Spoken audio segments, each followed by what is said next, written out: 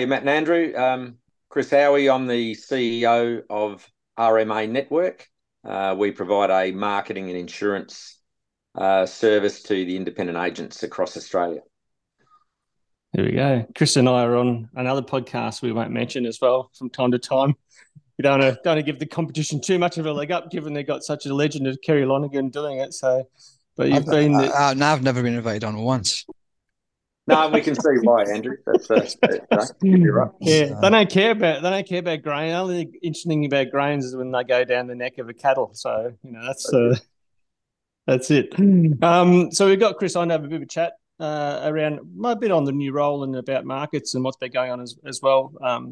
But we thought we'd start off. We do a little word association, Chris, where we fire a word at you and just you come back with the first thing, a very short phrase or a one-word answer that comes to mind. Before we get into that, we haven't done it in a while, but we have to run through criticism and compliments. Oh, in terms of okay, rightio. So this is our what is it when you have mostly it's criticism, isn't it? Mostly it's criticism, but there is I don't know if this is a criticism or a compliment, so I'll take it either way. So we just Chris, what we want to do is we always like to address all the complaints that we receive. Yep. In a professional manner. Then we tend not to address those complaints further. We don't tend to fix the problems.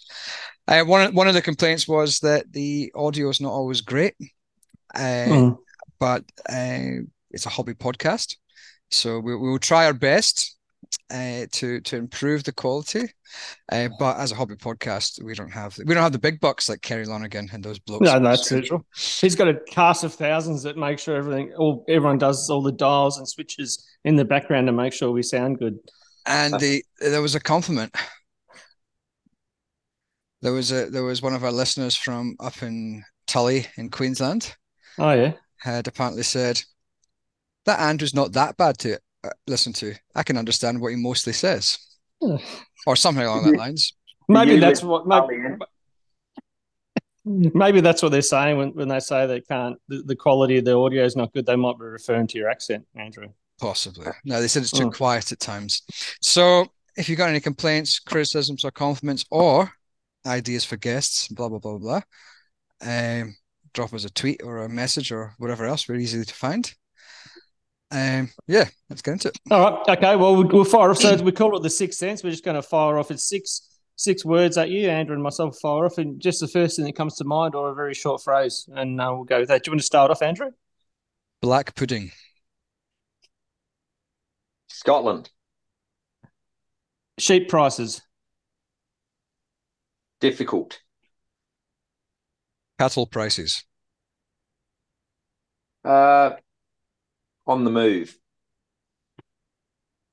Agency services. Improving. Online transactions. Dangerous. Crocs footwear. Sick individuals. So Chris didn't give us any indication. He just said Scotland for black pudding, didn't it? It wasn't a favourable nor a disfavourable kind of view. Do you want to just elaborate? Is black pudding a good or a bad thing? Because you're on the edge of being thrown out the podcast saying you don't like Crocs. Well, that's I'm Scottish by heritage. I love black pudding. It actually reminds me of the goodies, to tell you the truth. Andrew's probably too young to know who the goodies are. The goodies. Yeah. But you want to look up the Ecky Thump episode. That's what you need to look at, Andrew. Yeah. Proper British humour. Is that the one in the department store? No. This is like a skit, almost like a skit that show. was Ari being served, wasn't it? Yeah, that's it. Yeah. No, the goodies. Well, there was three of them, wasn't it? The goodies. That's it. Yeah, and they used to just do like a bit kind of Benny Hillish kind of, but bit kind of silly humour. And they do like a little skit show every week. And it was when we only had 3 television channels. You'd race home from school to make sure that you didn't miss it. Yeah. So, Chris, you were at Stockco until recently. Is that right?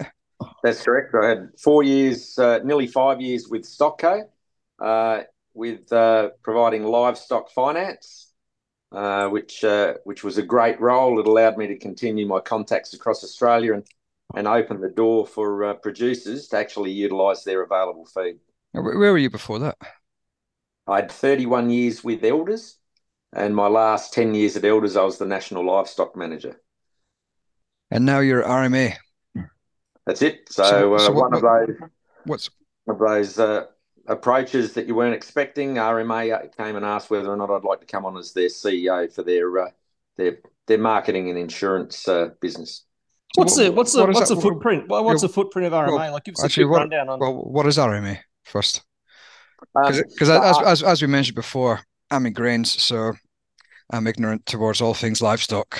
So give us the basics. So Rural Marketing Agents Network, and what we do is we provide, probably in the true sense of a form, of service centre for the independent agents across Australia. So our footprint ranges from southern Queensland all the way to Western Australia, and we provide debtor and transit insurance product for the agency community, as well as marketing placement. We've got a marketing team, including graphic design. And on the back of that, it's a professionalism, so training and elevating the professionalism and standards for the agency community, the Australian agency community. Okay, but man, what do you when you say that the independence, what does that mean?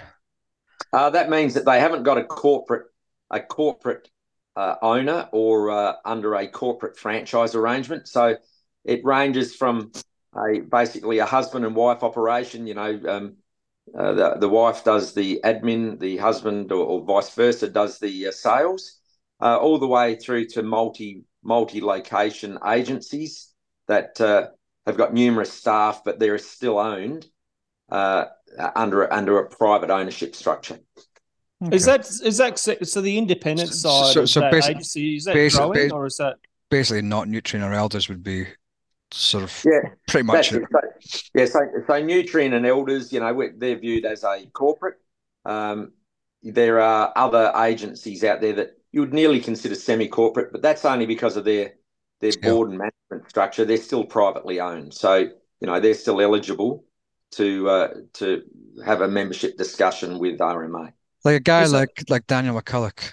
Is it Daniel McCulloch? He'd be one of the independents. Yeah, okay.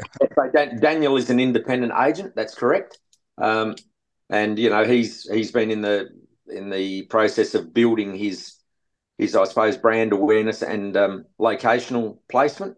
But he's at this point of time he is not a member of RMA. That's what I was just saying. Like, obviously Daniel's one that's gone out in the last 5 years or 6 years now, maybe 5 years, and got his own one set up. Is it more the trend that those independents are growing, or is it a bit of a battle against the bigger kind of groups that are taking market share and growing quicker? Yeah, it's probably a good opportunity. The agency community, it runs in cycles. So ever since the mid 1800s, what happens is that the agencies grow, and then the bigger agencies will quite often go into an acquisition phase, which we've seen with the two bigger ones over the last 3 years. And they will go and make an offer to an independent agent and say, look, we'd like to take your business on. They come under the umbrella of the corporate. And then on the opposite side of the cycle, we then see probably corporate agents decide that, I'm going to do this by myself, and they become independent agents. So it's a fairly mature rotation. It's not new. We're seeing agencies that the principals are getting to retirement age, and they're saying, well, look, it's time for me to exit. And they're looking at the opportunities, and whether it be, AWN in expansion mode, whether it be an Elders or a Nutrien, or it might even be another agent in the same town that they say, look, why don't we put the two businesses together? Yeah. Because there was a bit of when the Ruralco Nutrien thing went through, what was that, 3 years ago? 4 years ago? Honestly, it's probably 6 or 7 years ago now. Yep. And in terms of that one, like at that time, there was a lot of guys who did leave Ruralco or were previously Ruralco staff who'd sort of they'd gone from independence to the Ruralco mold, and then almost left Ruralco when it became part of Nutrien. So there was quite a bit of an exodus of staff. I know some of them went to Elders, AWN, or Delta, but some of them set up their own shops as well, I imagine.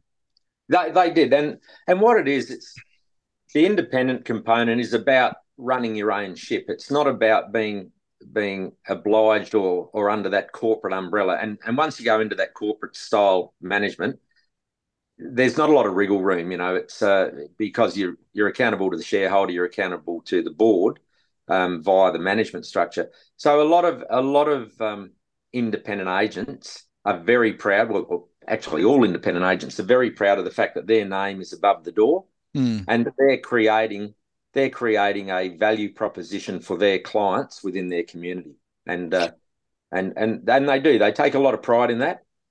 And everyone, they've got different drivers. Some are just are very invested in the community. Others want to expand and become bigger than the average. But at the end of the day, it's just because they want to be their own master more than. So then those independents decide they're going to be part of RMA as a like a subscription type basis. Does RMA then give them some level of that? Not corporatization, but it gives them that kind of broader organizational structure outside of what they're doing within their own agency. Is that kind of where RMA fit in as well? Yeah, so RMA, what we don't do is we don't interfere with the transactional day-to-day business of an agency. So in regards to their back-end systems, what we do is we provide an economy of scale around marketing, around insurance, around creating a value proposition that's directly aligned to helping that agency. And the network is extremely important in regards to the membership contact, the directory, the what you would say, the associate membership, service providers that actually add value, and the training is very important as well. Yes, it's a bit like I don't know if you remember, Matt. You remember Curly, Ian Dalglish. Yeah. He was setting up that Rise. No relation to me. No. Rise Agri, mm-hmm. which was similar sort of thing, but for grain brokers. Yep. The idea was that they're all small, kind of independent grain brokers who are non-competitive with each other, and they were effectively, almost sort of sharing information at one point, but also just best practices, that type of stuff, and then sort of back end sort of stuff. I think was part of it, like admin assistance, that type of thing. So the establishment of best practice, and look, I think having come in after the previous CEO, and Michael has done a great job. We've got RMA to a point now that it's got a launching pad to probably go into that next stage. But we view ourselves as the agent's agent. If someone wants to know something, they call us. If someone hasn't got the skill set inside their business, they give the RMA team a call. And again, we make connection. Who do we speak to? A lot of the smaller independents haven't got a HR capacity. So what we do is, by default, we find the correct HR provider for them. It might be in process, procedure, documentation. And we also, again, around the training, around compliance is, we will have the membership ask, can we be upskilled in X, Y, and Z? And then what we'll do is find the facilitator to deliver that. And so you mentioned as well, with regards to agency services in that initial Sixth Sense word association, you said it was improving, and I wasn't sure if you were referring to the kind of situation for agencies improving in the sense that it's getting easier and better, or you're referring to the agency services itself that as an industry they're improving their offering. Yeah, within agency services, what I've found is that corporates. My position, we're a lot more nimble, but we've gone past that phase where there was information out there, and a lot of I'd say producers were thinking, oh, there's enough information, we can do that ourselves. And the agency industry has now gone back to being a point of contact to, I suppose, sort through the information and find out what opportunities and what options are available. And I think we're seeing at all levels, corporate all the way down to sort of small farm locations, are seeing the agency community as that glue around finding that opportunity, networking, creating a point of difference, for want of a better word. Acting as a filter to a degree as well, or a funnel, like getting, because there is, I mean, data and information, like you said, is becoming more and more prevalent and increasing. But sometimes, while that can be useful, and for guys like Andrew and I, we love more data the better. But for some people, when you've got other things to do and a farm to run and livestock to look after and whatnot, that you've only got a certain amount of time to digest what's out there. So you're saying the agency services can assist with that as well. Yeah, very much so. It's what we've seen is there's information paralysis happening. There's so much information that an individual or a farm operation that's busy putting crop in or shearing or whatever hasn't got the time to digest and filter that information. And again, like all industry, I don't know anything about building boats, but and if I looked at the information, I'd struggle. Whereas with me, the information, or with yourself, the information comes in, you immediately know what it relates to, and you can create a balanced opinion. And I think that's the beauty of this role, is that I don't have to follow a company agenda. What I can do is, without fear or favour, say, look, I think this is where we sit in the world at this point of time. And again, that comes down to young people, giving them an understanding of, what is valuable and what is just noise and you need to disregard. Is it just livestock, or do they have wool brokers in the mix as well for RMA? Look, we've got varied. We've got livestock only. We've got livestock and wool. So Sheep Bell's one of our members, and they're a wool broker by heart, with livestock on the side. And then we've got the larger businesses that will also have farm supplies. They'll have insurance. They'll have real estate. So we've got the full spread. From the house-based operation all the way through to multi-location, farm supply, wool, insurance, real estate. So what you mentioned? What was your response to when I said online sales of livestock? I think dangerous or something like that. I think you said. Or... Yeah, and the reason I say dangerous is because everyone thinks being an agent, having a cup of coffee and cutting a deal. Like if you look at the size of value, if you move a semi-load, and we go back 2 years ago, a semi-load was $200,000 of whether it be sheep or cattle or wool for that point. So we've got an online proliferation of we can do this for you without an agent. Now, Auctions Plus is very stable, and the agency community looks after them, and we haven't got any shareholding in Auctions Plus at RMA, so I can say this without fear or favour. Well, it's owned 50-50 by Rocco and not yeah. Rocco, Nutrient and Aldous, yeah. Yeah, so mum and dad own Auctions Plus, so work out which one's mum, which one's dad. That depends on what day, I suppose. But what we've found is that to try and get around that, I suppose, the Auctions Plus power that they've got, there's an offering out there of you can self-list. Now, self-listing is a wonderful thing, and I've been there and done this inside. If you're self-listing a single item or a single animal, there is no averaging.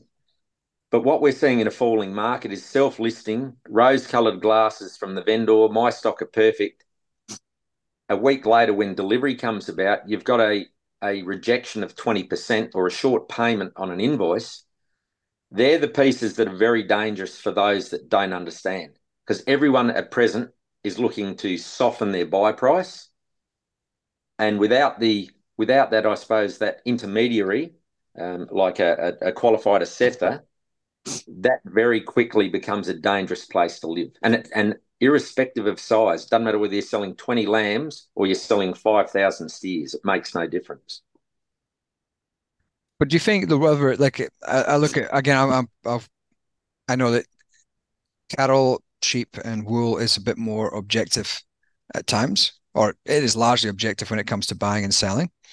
Grains is quite the opposite, where it's just basically as long as it meets the quality spec, you get paid. So we're seeing a bigger proliferation of online transactions. We're seeing clear grain is probably growing year on year, and I would say it's 99% of the online market for grains, for physical grains in Australia. Do you think there's ever a stage where, online livestock without the agent becomes the main way of selling, or do you think it's just not possible?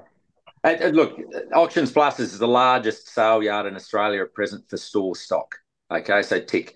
And the store stock are those that you buy to improve or to breed with.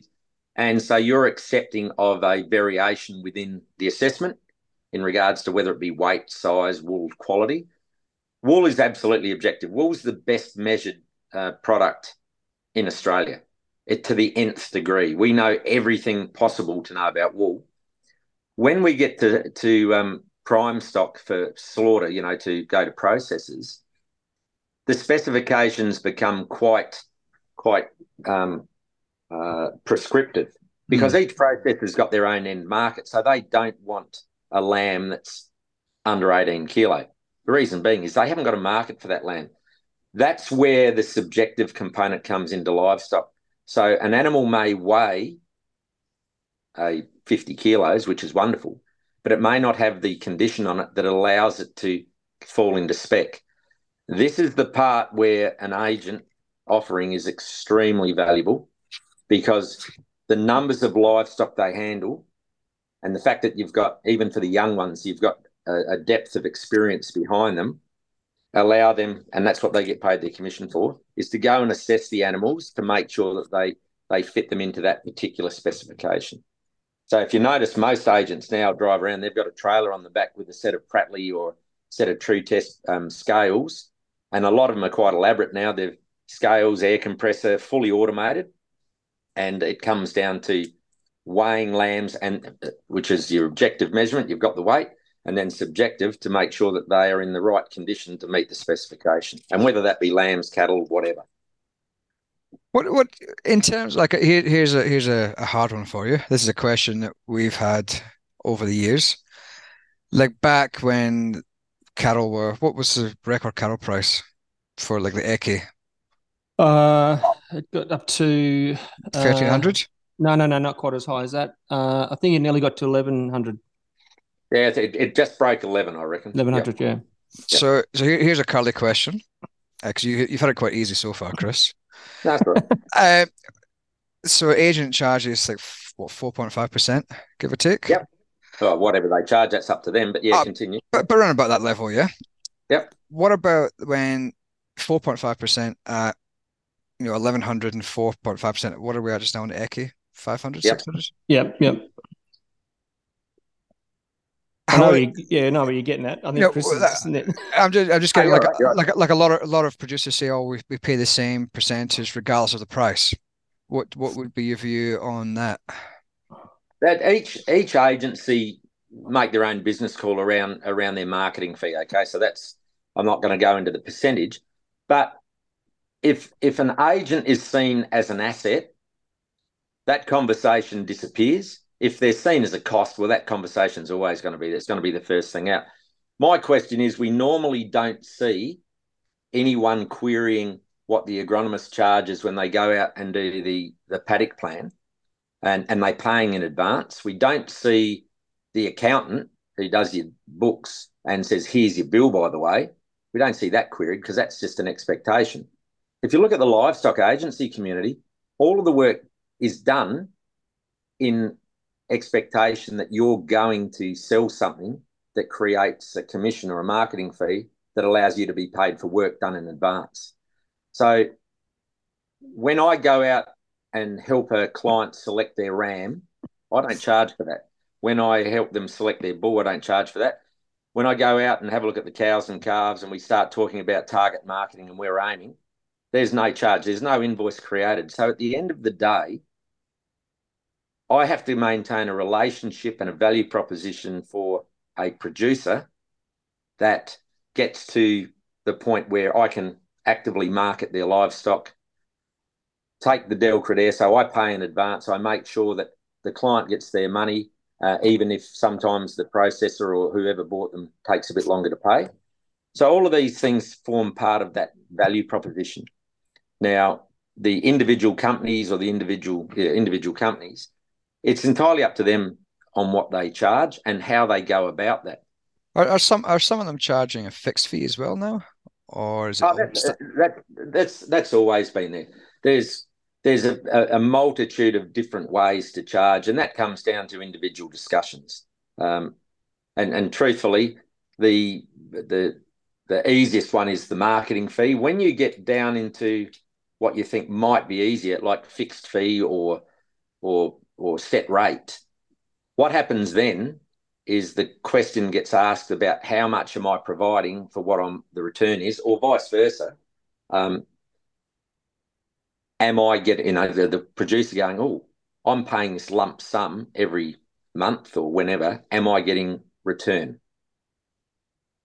So agencies, pretty much, and a Harvard uni study did this, agencies the last purely relationship-based business left in the world, because the brand stickiness is eroded now. It used to be that you dealt with a company. What we're finding more and more now is you're dealing with the individual, because if that individual is delivering a service that helps your business and they decide to move companies, a lot of clients are now following that individual.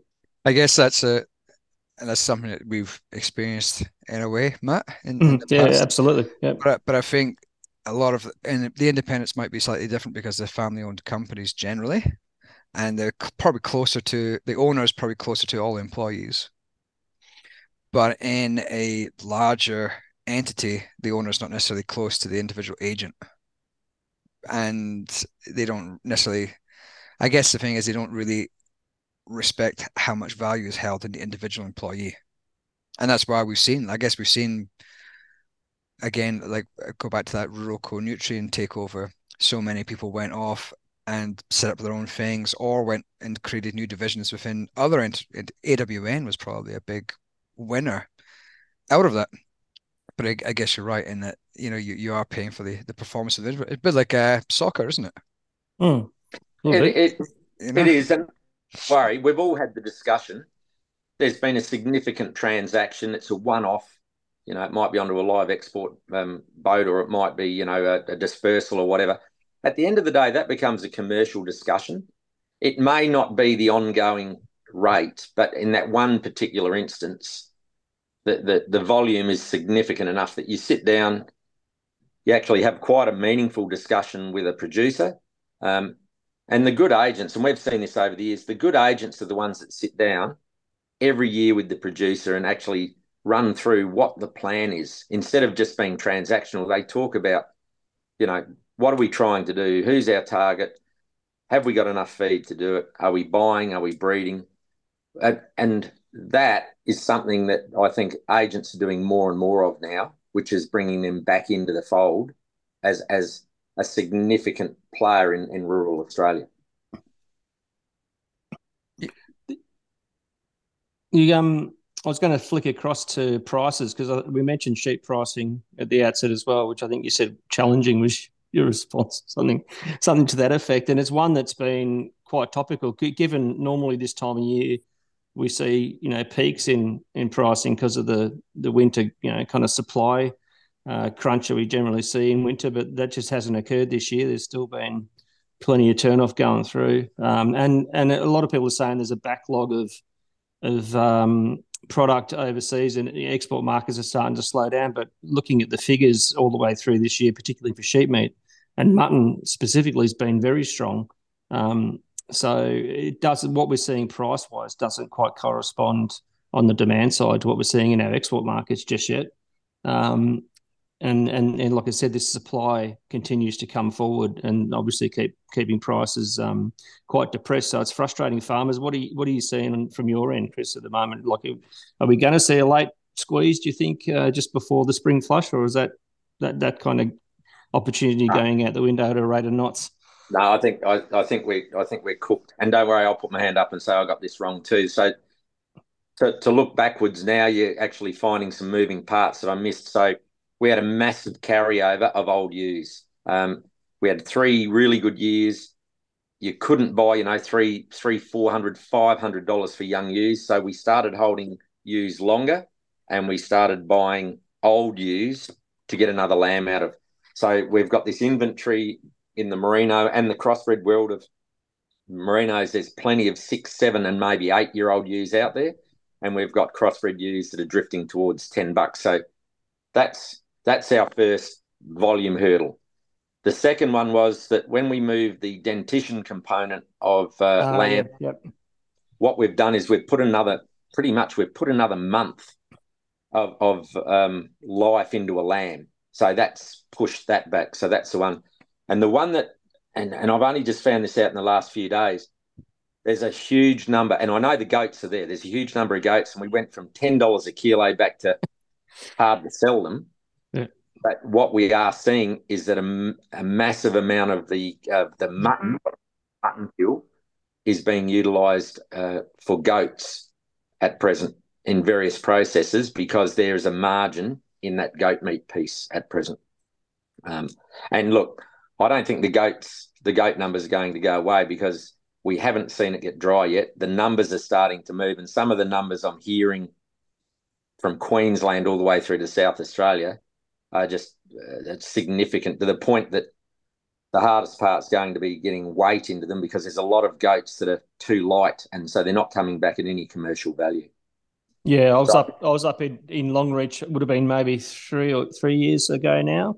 Yeah. And everyone at that stage, obviously there was a lot of talk around the rebuild of the flock in sheep, but most of them when you're around Longreach were all talking goats at the time. So I think they've really exploded in terms of population there.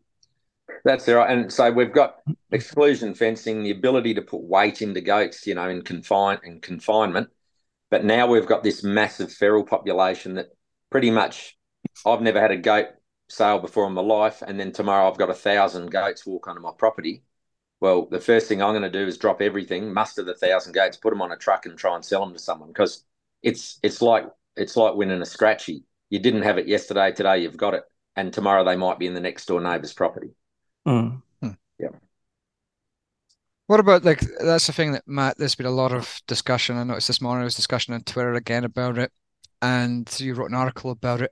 Is this sort of spread between the price received by the producer and the price received either at retail or in Australia, or versus the retail in the US? The US producers are getting fairly high prices for the sheep versus ours, sheep and lamb.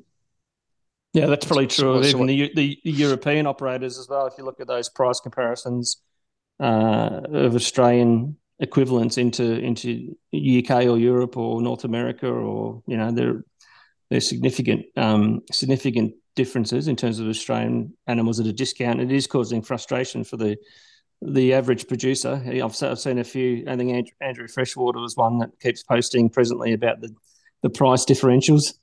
Yeah. So when's that going to come back to normal levels?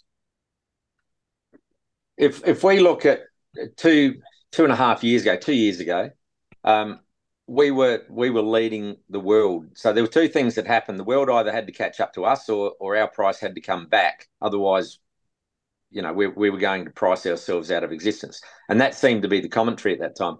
The US drought broke exactly the same circumstances what we come out of in 2019.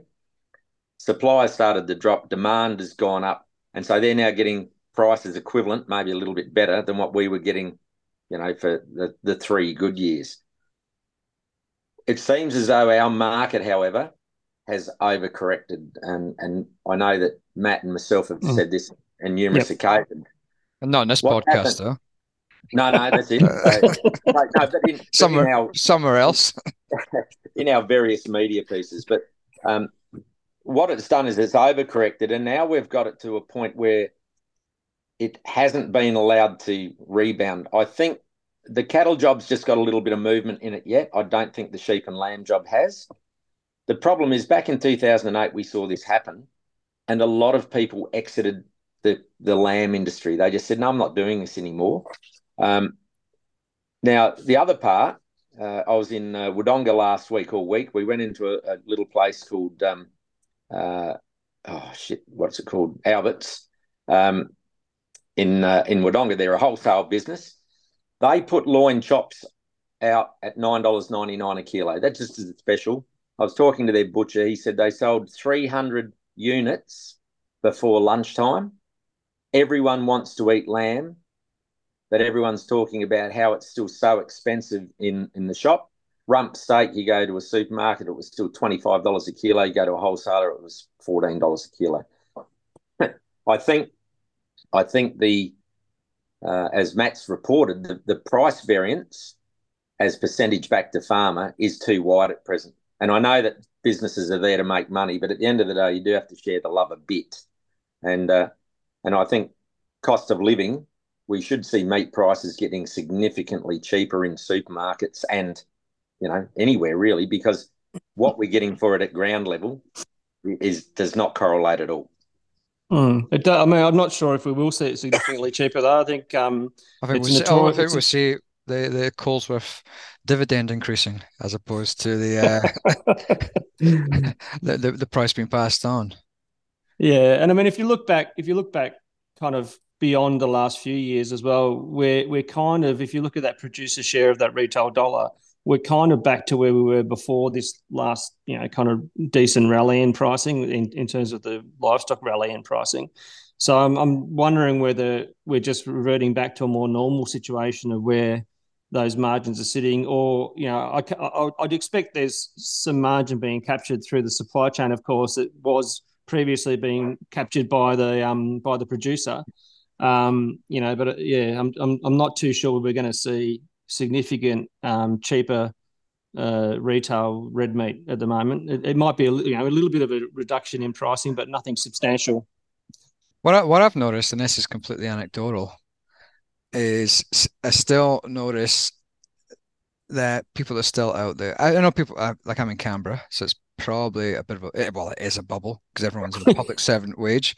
But like, there's still, like, I go to Woolworths, yeah, mainly because it's the closest one, and the shelves are still empty.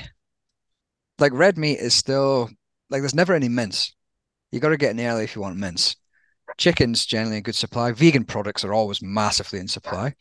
But like, red meat products are always difficult to get. Like, say 5 years ago, you could go to the supermarket and meat was cheaper, but you could still get access to what you wanted. It almost feels like there is a scarcity factor as well, because you can't go in there and say, I want X type of steak. You go in there and you get whatever is there, effectively. That's a bit of a tangent, but no, that's and because the in-store butcher no longer exists, so the in-store butcher, whatever supermarket it was, they had a performance indicator which was keeping the shelves full. They produce their own mince, they slice their own meat, whereas now a lot of it's centralised, it's pre-packaged, and you've got a 15 or a 16-year-old shelf stacker, and at the end of the day, that's their job. So it probably comes down more to individual store management than I know that the supermarkets wouldn't want any of their shelves empty, because that's just, otherwise you can't sell it. Well, bread's equally as bad. If you go in for bread after 5:30, it's impossible. Yeah. Got to get brown stuff. That's not good. That's not good for a sausage sandwich. Brown bloody bread. So, like, talking about that prices into the US, yeah. We've seen a bit of an uproar in the last week or so from RCAF, which is like a bunch of Texan hat wearing lobbyists from the US trying to get Australian lamb banned from not banned, but limited. Well, it's restricted, whether it's tariffs or whatever else. What's the two boys' views on that then? Because I've got a view on it, but when you look at the American population, can we supply the Americans? Yeah, we can. We do it well, and like the processors and the meat trading companies do it exceptionally well. But in regards to creating logistics chains, supply chains, to go there and supply everyone, it's nonsensical. They've got to stick to their knitting.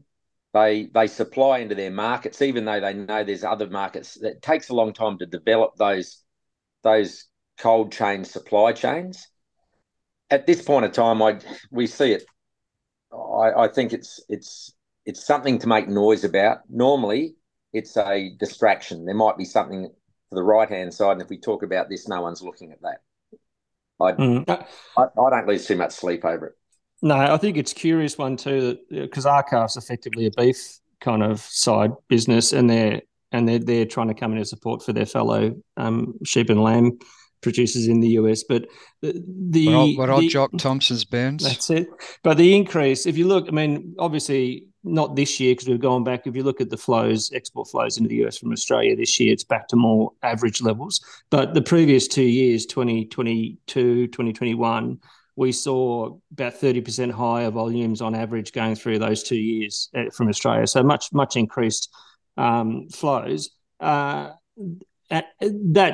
a good sign. But if you look at what the US are consuming per capita, lamb consumption is still down at 3 kilos a person or something ridiculously low. So it'll be less than 3 kilos a person per person per year. It's 900 grams, I think. It's not. So you're talking incredibly niche market, incredibly niche product, and I think last year Australia to the US, Australia sent something like 130,000 tons of sheep meat combined, mutton and lamb. The US produced just under 60,000 ton for the whole of their production. So we're sending more than double than what they're making themselves. And the last 20 years, the flock in the US has gone from like 7 million head to 5 million head. So the decline in that flock and the decline in production has been well and truly entrenched before Australia got on the scene. So I think, this kind of discussion seems to me to be a bit of a red herring or a furphy. I'm gonna flip it around a bit and play devil's advocate here. If this opposite, like people were surprised and people are annoyed that American farmers are talking about this, yeah. Same with UK farmers are complaining about it. Australian lamb going into the UK. I'll ask you honestly, do you think Australian farmers would be doing exactly the same thing if we were importing, I don't know, Indian buffalo into the Australian meat market? Absolutely. maybe. And because I got told off saying, "Oh no, we wouldn't be complaining. It's all about free trade." But as soon as we, I know we import. Yeah, but we don't want Indian buffalo for biosecurity reasons, Andrew. Oh, sorry, no, cook meat. But and this is where I sort of see this thing is everybody wants to protect their own backyard. So American farmers are going to try and protect. Of course, you would.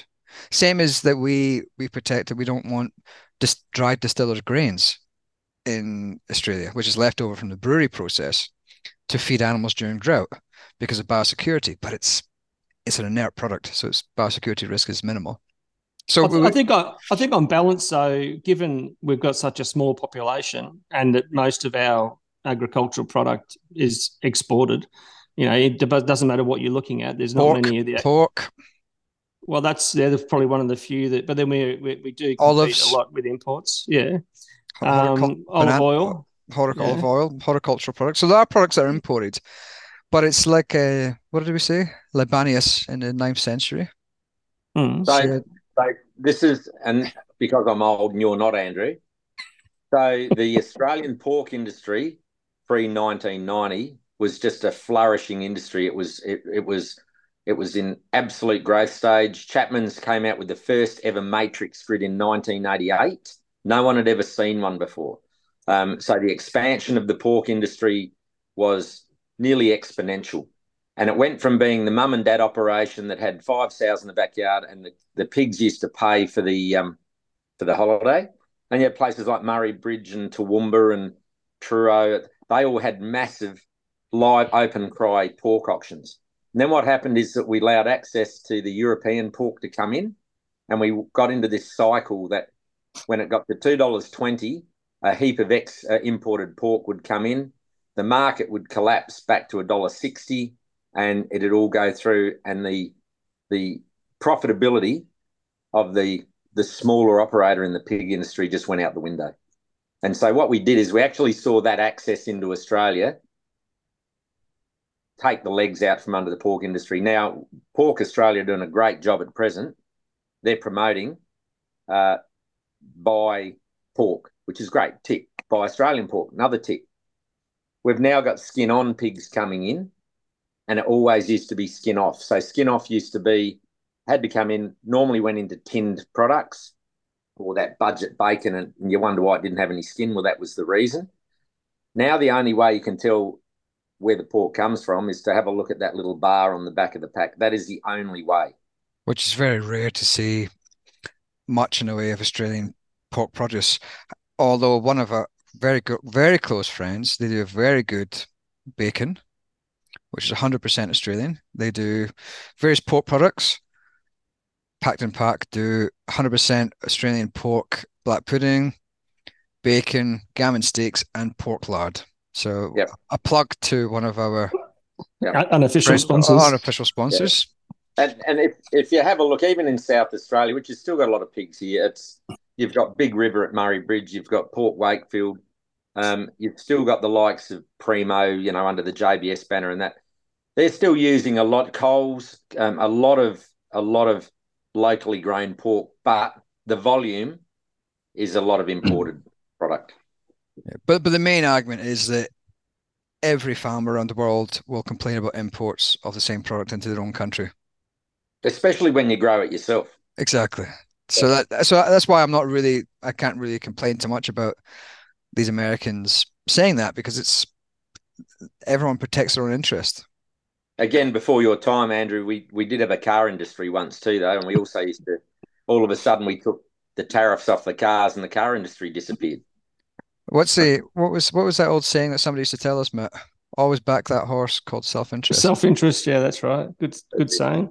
Got a lot of good sayings from that particular person. I think the death knell of the car industry was when we went to $1.10 against the US as well. That was the final straw. I think that was the last of the closures. So in terms of that prices, I'm actually just looking at a chart just now on AHDB, which does show that our prices are pretty. Oh, they're low compared to elsewhere. Yeah.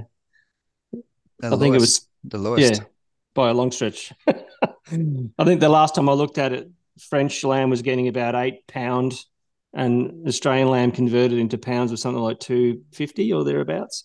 Yeah. New Zealand lamb was about $3.20. Here's an interesting statement from HDB for you, Matt, because I remember reading a report from an animal rights activist that criticised you for saying that we don't mention the global sheep meat price affecting the impact of live sheep export decline. And basically HDB saying Australia and New Zealand are the two largest exporters, and therefore the global price, and therefore prices there very much reflect global supply and demand balances of sheep meat. Absolutely, no, that's right. So basically saying exactly what you said. And you were Chris. Just on that, Andrew, though, isn't it funny that the argument reverts to price, not animal welfare outcomes, and yet now that we've got our animal welfare outcomes in Australia to a level of, I think, absolute excellence, now we're back to talking about price to remove the industry. Like, pick your bloody horse. This is. I've been invested ever since I started as an agent, even before that, with live exports and supply.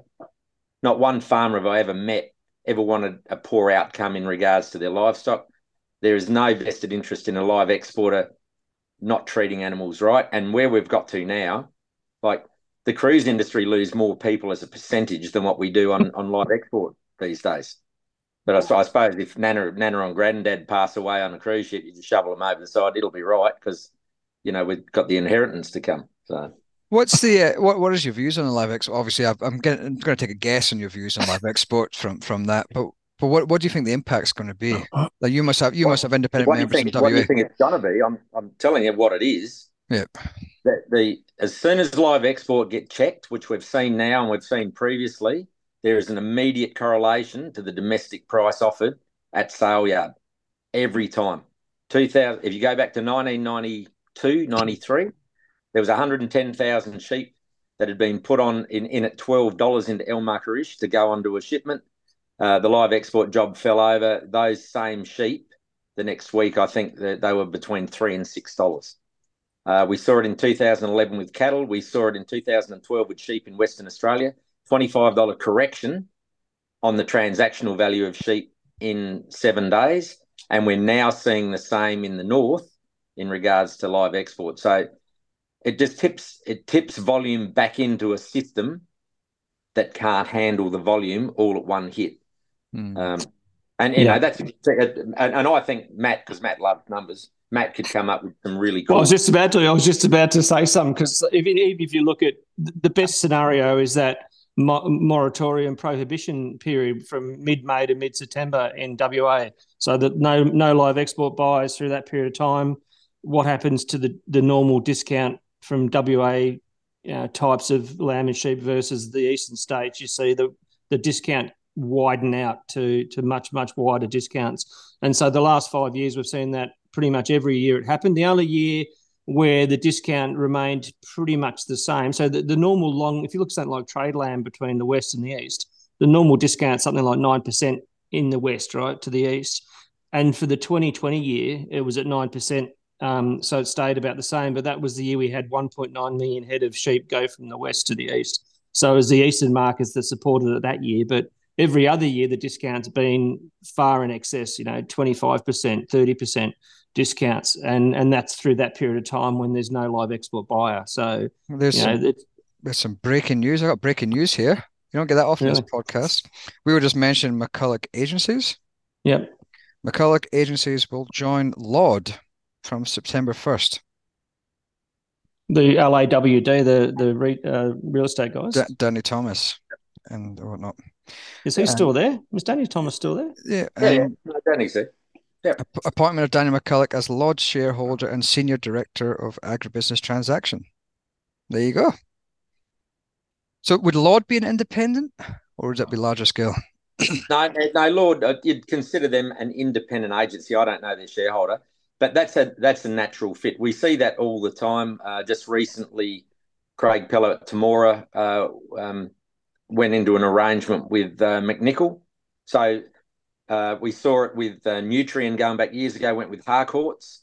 You find a real estate business that is a natural fit for your agency business. It creates economy of scale. It gives you buyers.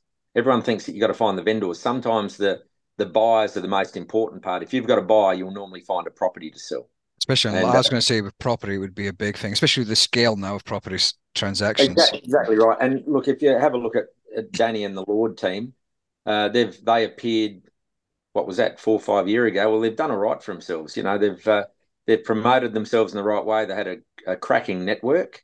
That doesn't take anything away from the other companies, but at the end of the day, they had a skill set that appealed to that pastoral, larger aggregation sort of client. They were CBRE beforehand, weren't they? Most of the staff. Yeah, there's quite a few that came from there. Yeah. The CBRE is still there, and CBRE, Colliers, Elders, Nutrien, everyone has got a real estate offering or a relationship, in the livestock industry. You're dealing with those clients for sometimes 20 and 30 years, and eventually when they say they want to sell, it's your relationship that gives you the sale, but you've also got to be able to deliver, because a property that used to be worth 500,000 going back in the 80s, that's now worth 20 million. And you think to yourself, well, have I got the expertise? And sometimes a smaller agency hasn't got the expertise, so they will bring in a specialist provider, which is, Daniel's done it without knowing anything more about it. For me, that's just a natural progression for Daniel in regard to brand awareness. So go back to live export and animal rights activists. What do you think will be, I've asked this of a few people, live export, most likely, I know that people are campaigning against reversing the ban. Most likely that's going to be banned. Like there's no... The live sheep side. Live sheep. Let's specify live cattle's not on the agenda. Yeah. But what do you think will be the next target for animal rights activists? Oh, so closing down playgrounds. Honestly, I don't think anyone on this is that silly that they don't know where it'll go next. What I do know from my time in the larger corporate is They are extremely well organised. They're extremely well funded. They run their programs like military campaigns. You've got 3 or 4 at the top that are absolutely mercenary in their approach.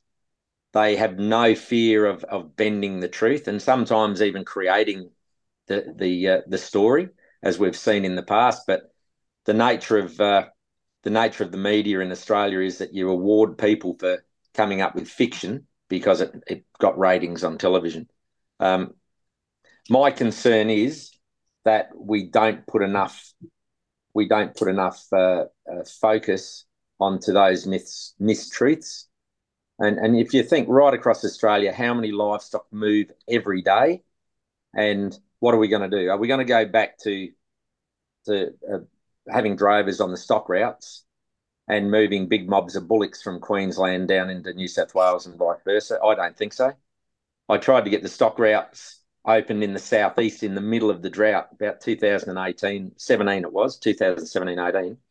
And I was told by the local councils that we can't possibly open those stock routes because there'll be a hazard to traffic. Okay, well, we probably get around that. And the native vegetation.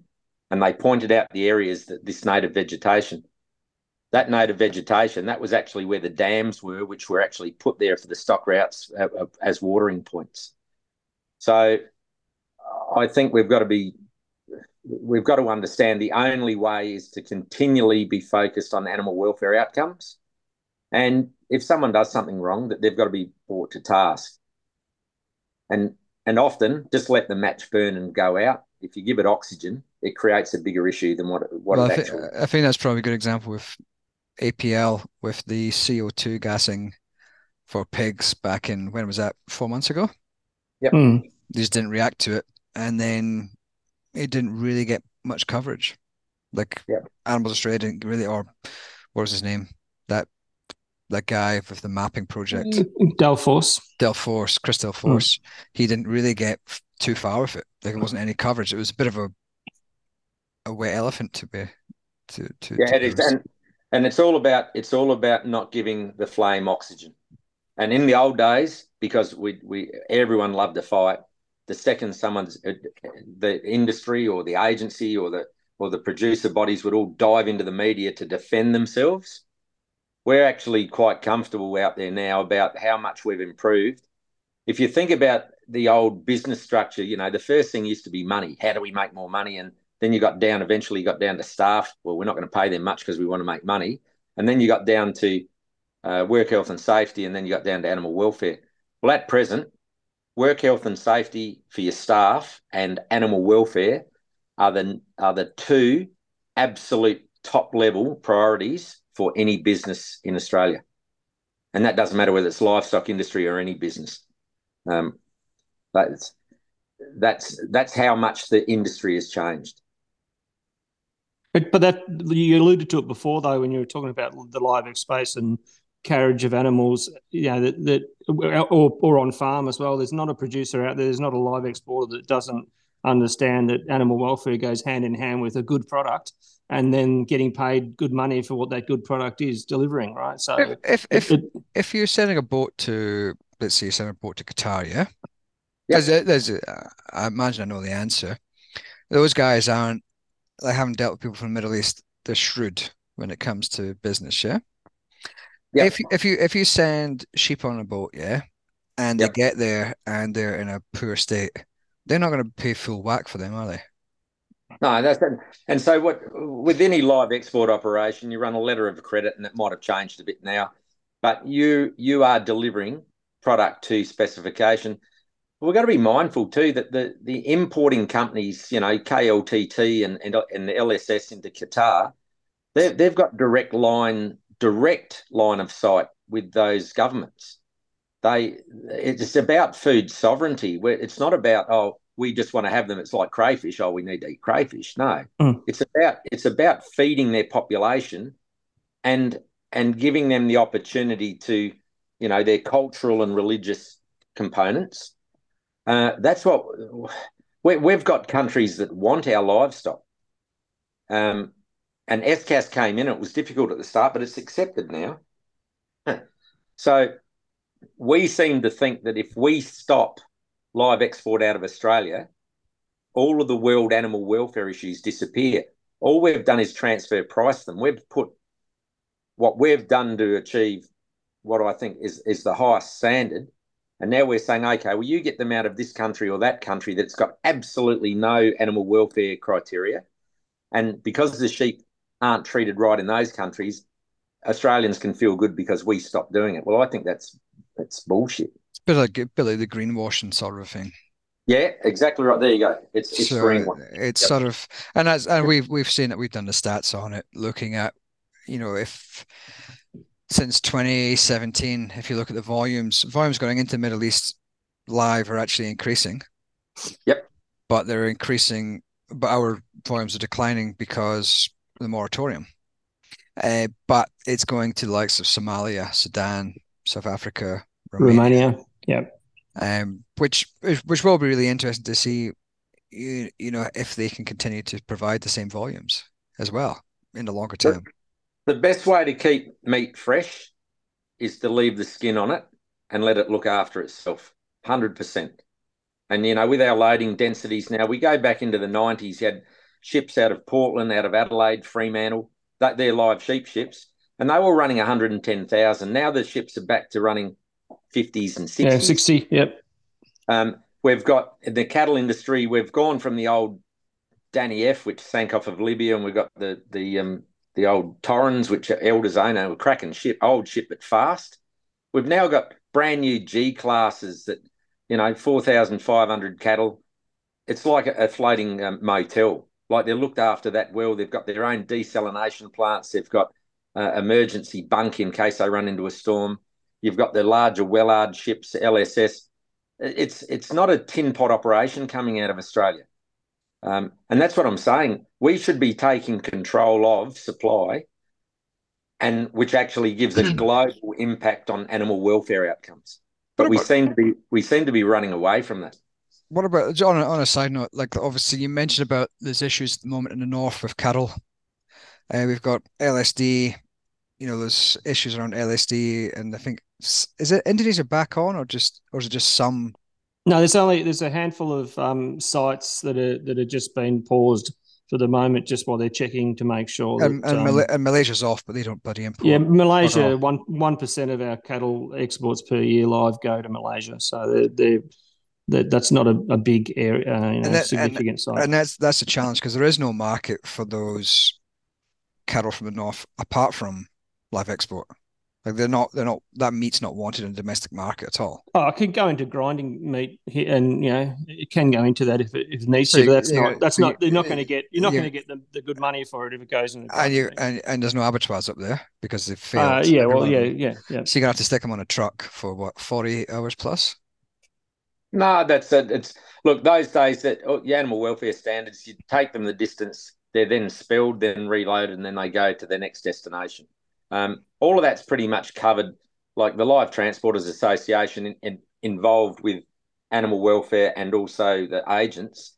The standards now, and you've only got to go onto the website and have a look. They've got standards from everything from alpacas through to cattle, and every other animal in between, and they're quite prescriptive, and we all know what we need to do. The days of just running a truck straight through, long gone.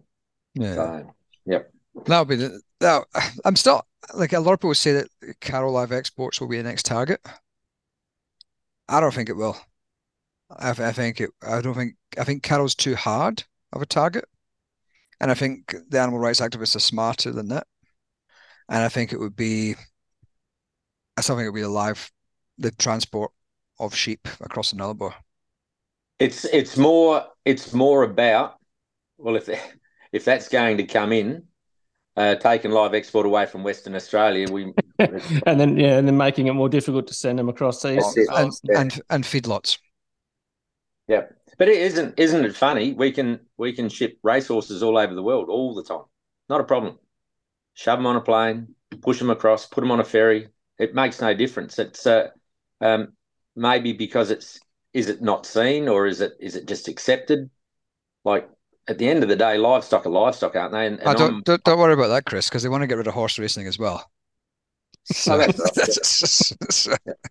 you jumped the gun a bit. They're sort of they're going straight to the race course as opposed to the shipping them around the world. Yeah. So it's an interesting one because like I've said this. Where did I say this, Matt? The first podcast we ever recorded. Not Ag Watchers podcast, but a previously one we're not allowed to name. It's still around if anyone wants to listen to it. We talked about social license, and I talked about how social license was erroneous, and that social license was something that could never be achieved. And that it's just what you're doing is you capitulate one thing, and it allows it to move continually further down. You're just chipping away to like caged eggs is the perfect example of that. Caged eggs get banned, then barn eggs get banned, and then it's free range, and the industry is not competitive for that point.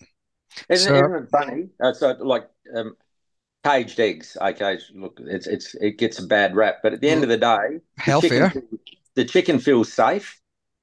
Okay, there's no eagles or foxes sitting there talking to its mates. It's got fresh water. The eggs are clean.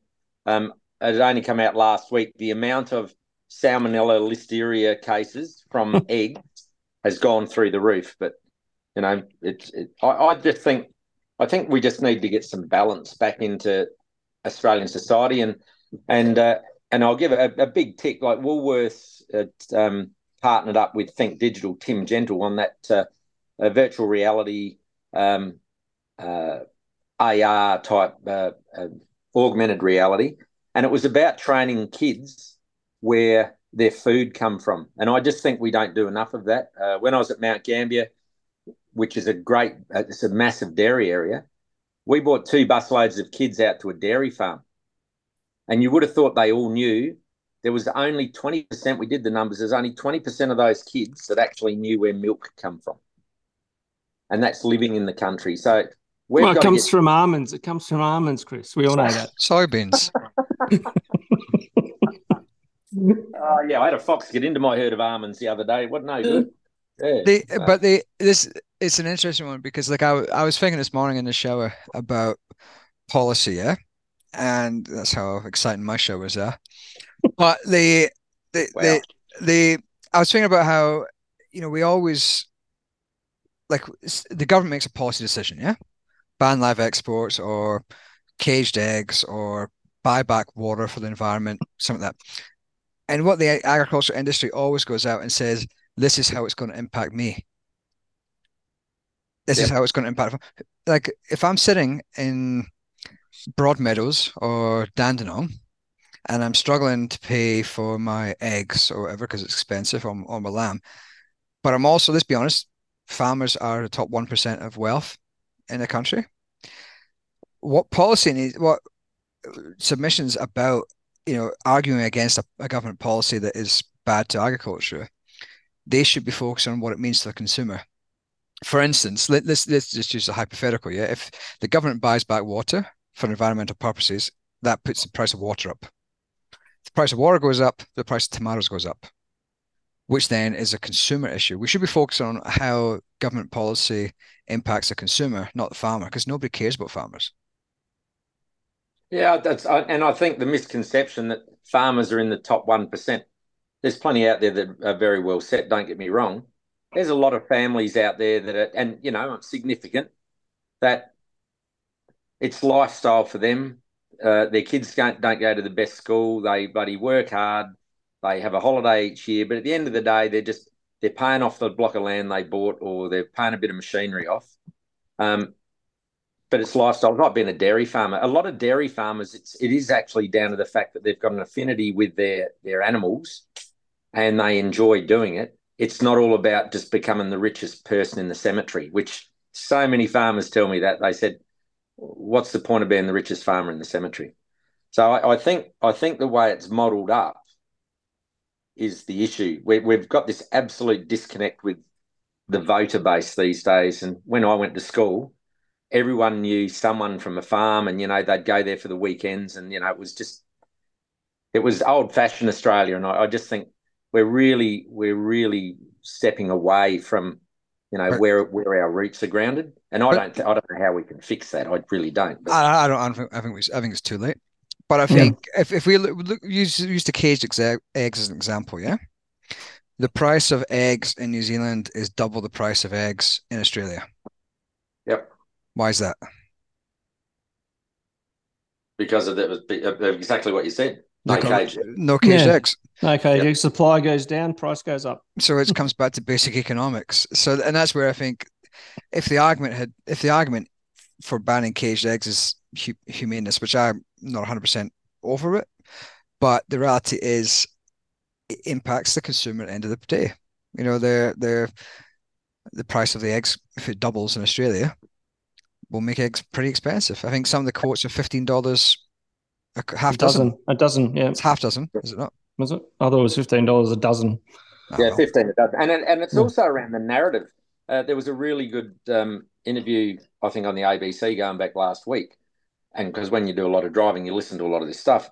And one of the free range farmers, he actually stated the volume, the densities they're allowed to put on. And he said, if we did that, we would go out of business. He said, I can only leave my chickens in that paddock for 3 days. Otherwise, it takes too much feed away, it turns it into a mud heap.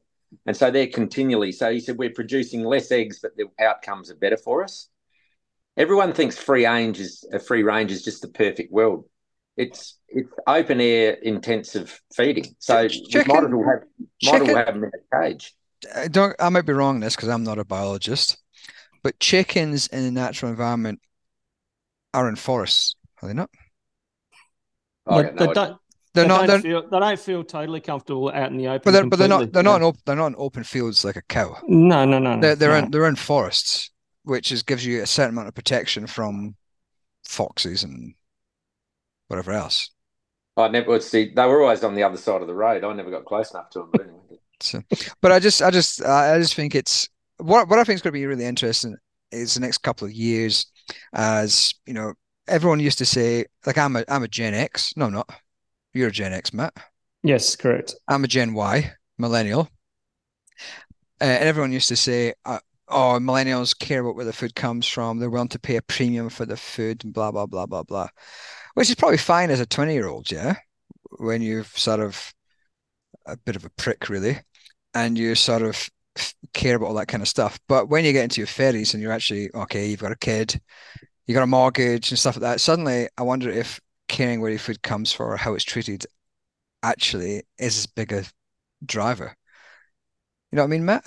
Yeah, well, when your free range eggs are $15 for a dozen and your cage eggs are $3 for a dozen, it might make you different. Well, that's what I'm saying. Like, does that millennial sort of airy fairy view change when cost of living crisis comes along? Like, I know people that are saying, well, geez, things are getting expensive. So you get back into the 90s, we were copping 17% interest, and meat was cheap, and it was cheap, but we weren't getting paid very much. And so no different to these days when you've got a young family, you've got a mortgage, spaghetti bolognese starts to become that real go-to meal because it's cheap, the kids like it, and at the end of the day, you can't really stuff it up. You bloody Australians, decadent. Beans on toast. Beans on toast was what it was in Scotland. You're not from Yorkshire, are you? Sometimes with a bit of cheese on top if things are going well.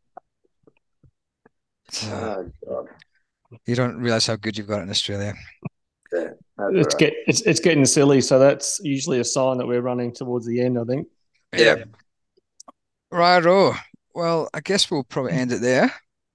And Chris, thanks for coming at very short notice. I think probably shortest notice we've had, Matt, for a guest. I'd kind of indicated a few times we'd get him on at some stage, but the actual booking in of Chris was literally 15 minutes before we started. So enough time to pop to the toilet and yeah, that's it. But I knew from past podcasts and stuff that Chris knows his stuff backwards, so he's able to come on at incredibly short notice and talk about anything. So all good. Easy. Thanks, mate. See you when you got nothing on. No worries. Thanks, fellas. Bye-bye.